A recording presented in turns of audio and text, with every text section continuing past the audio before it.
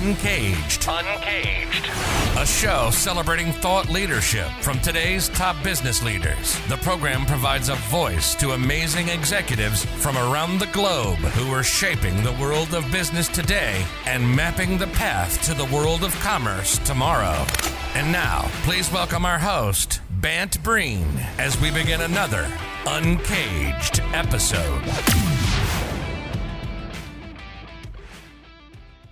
Today, we're speaking with Liz Beatty. Hey, Liz, how are you? Hi, Bant. Nice to see you. It's nice to see you as well. Now, Liz is an entrepreneur. She is the co-founder and the chief strategy officer of Inauto. And Inauto is an amazing company that really reflects a lot of the things that Liz has been working on for a long time, and we'll get into that. But Inauto aims to bring clinical research to each and every patient, regardless of who they are and where they live. And we'll go through how they're achieving that mission in a second. But before we get there, Liz, tell us a little bit about yourself and your career. Great. Happy to, Bant. So I've been working in clinical research for my entire career. I've been really focused on the patient in all the roles that I've taken and how new medicines are needed to help people with serious diseases and help improve their lives dramatically. So my career now at Inauto is focused on that, as you said, with our mission, really helping people with access and inclusion to trials around the globe. And before that, I actually worked at Bristol Myers Squibb, which is a pharmaceutical company where I actually ran the trials. I worked in clinical development.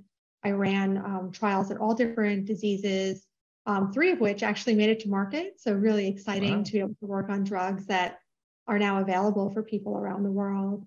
But other things that I did while I was there were really patient-facing. So how do we improve awareness and education around clinical trials to people, which is something before COVID-19, a lot of people didn't even know about.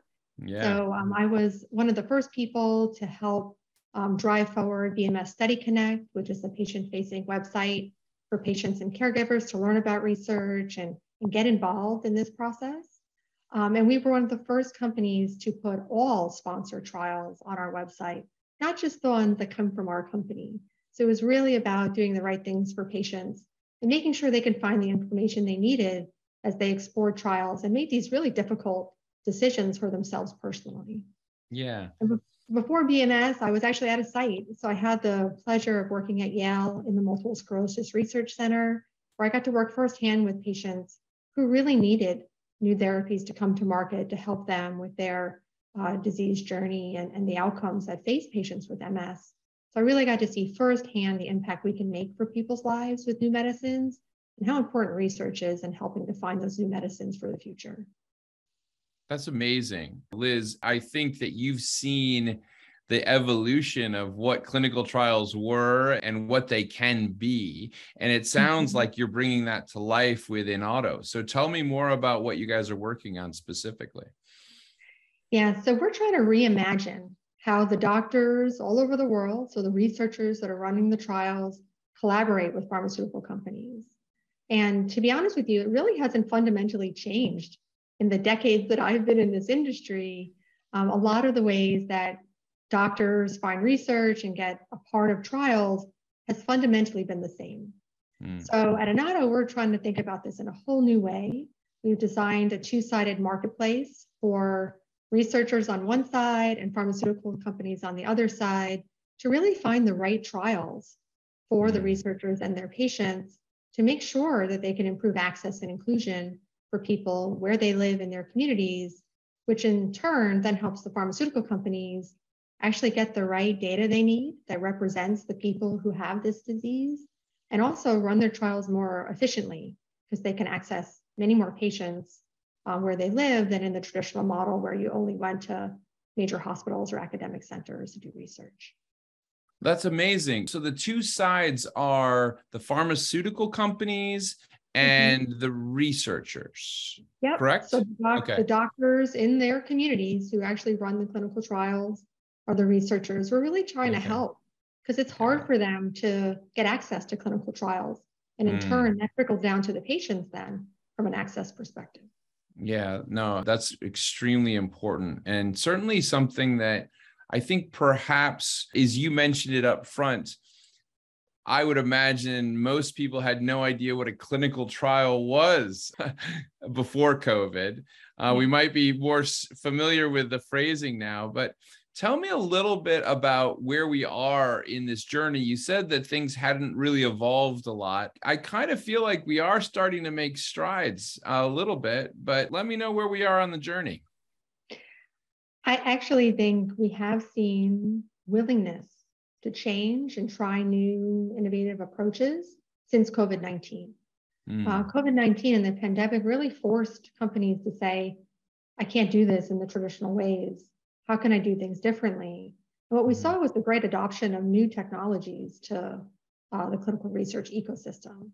This is really important that we keep this up now, that we're seeing people traveling again and going back to work in the office and picking back up on things they did before the pandemic.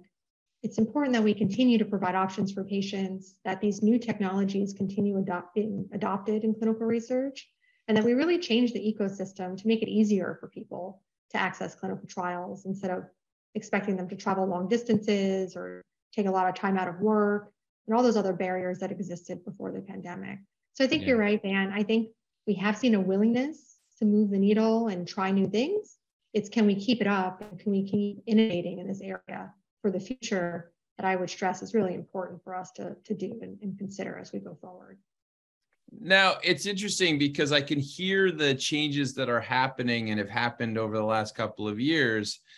Certainly, you've been part of that change, Liz. I mean, Inauto was born in 2019, so really right before the pandemic. And so maybe tell us a little bit about your personal entrepreneurial journey and how that's perhaps offered you insights, maybe presented challenges or opportunities. Yeah, absolutely. So when Inauto started, we actually had a different product that we were building that was focused on feasibility. So there's an early part in the process, the traditional model, where we ask sites whether or not a trial is a good fit for them, and they fill out questionnaires. This is the feasibility process. And we were ingesting data and helping sponsors make more data-driven decisions around where they place their clinical trials. But at the end of the day, the sponsors, even with all the extra data, still picked the same centers that they always worked with. There was security in going to the same people you've worked with in the past for your next trial, even if you knew that a third of those sites wouldn't perform well or didn't have the right patients in the long run to help support the trial. So we actually, during COVID, by listening to the sites that we worked with and were supporting around the world, completely changed our model. And I think this is a really important part of our story, is that the sites around the world really were the ones that told us there's something broken with the current model, because they would come to us as the intermediary and say, help me understand. I filled out the questionnaire. I really wanted this trial. I don't have a trial like this to offer my patients. And I have a bunch of patients who would benefit from having availability of this trial, but I didn't get the opportunity. So what could I do different? How could I position myself for the future in a new way? And it turns out there was a whole long tail of community centers around the world that were just not being leveraged in research today. So we built this new model that we are using now that really champions the capabilities, the access to patients, the diversity of different subpopulations in the community of all these centers around the world, so we can get them access. So we really learned through COVID that listening to the sites, being a partner for them along the way, could unlock a much bigger impact than what we were doing at the first place with feasibility with the sponsors. It's really interesting because especially in, I would say, situations where clinical trials would be necessary, there's so much kind of stress and anxiety, and there's not a lot of time. People are trying to figure things out in kind of a tight timeline.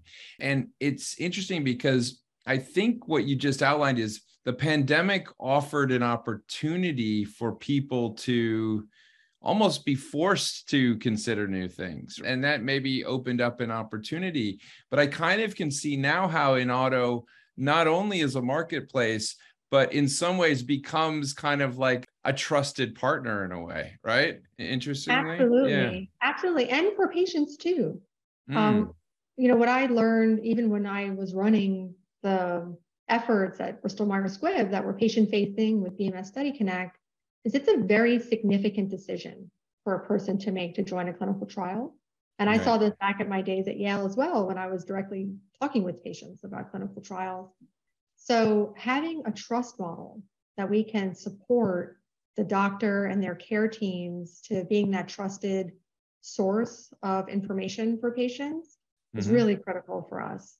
And this trust model extends then to the pharmaceutical companies. So they work with us to build trust that these community centers can deliver for them. Yeah. So we're building this loop where trust is really at the center of it, so that patients get access to the right trials, the sites get access to the trials where they can support their patients, and the pharmaceutical companies get the results that they need to execute against their pipeline of new medicines. That's amazing. Liz, it's great stuff. I mean, it's funny when I talk about the future, because I feel like we've lived through 10 lifetimes in the last couple of years. But now that we're coming out of at least the most brutal part of the pandemic, and we've entered this lovely year of 2022, which is full of a whole new set of challenges for all of us. What's on the horizon for InAuto and your plans? Yeah, so we really think, access is the first step, but inclusion is where we want to build our model towards. So we're doing a lot of work with our doctors and researchers in the community to understand who exactly do they serve, and how do we make sure that all subpopulations have access and are included in clinical trials. So diversity and equity and inclusion, I think, really is the future of the work that we're spending a lot of time thinking about. It won't be one researcher who has access to all of the different subpopulations. We're going to have to change the way we think about distribution of sites around the globe into rural, urban, suburban communities to make sure that we can really be representative of all the populations that should be included in the data for clinical trials and research globally. So I think this is a really important thing for the future, that as the clinical trial community, we all have to come together and build an ecosystem where inclusion is the measure of success, not just enrollment or access. It's so interesting that the discussion on DE&I, especially with clinical research. I chatted with a whole bunch of doctors during the pandemic, and some that would serve primarily African-American communities, and they really struggled to get people to want to get vaccinated, and, to people that get vaccinated, it seems so obvious, but when you think of the history of, Tuskegee and all these types of things, it suddenly dawns that we have a real challenge on our hands to get communities to embrace and to be part of, innovation and moving things forward that will benefit everybody. And so, obviously what you're doing, Liz, is really, really critical. Liz, if somebody wanted to learn more about what you and the InAuto team are up to, where's the best place to reach you? Yeah, you can definitely learn more on our website, inauto.com, about what we're doing. And then, of course, reach out to me. I'm on LinkedIn.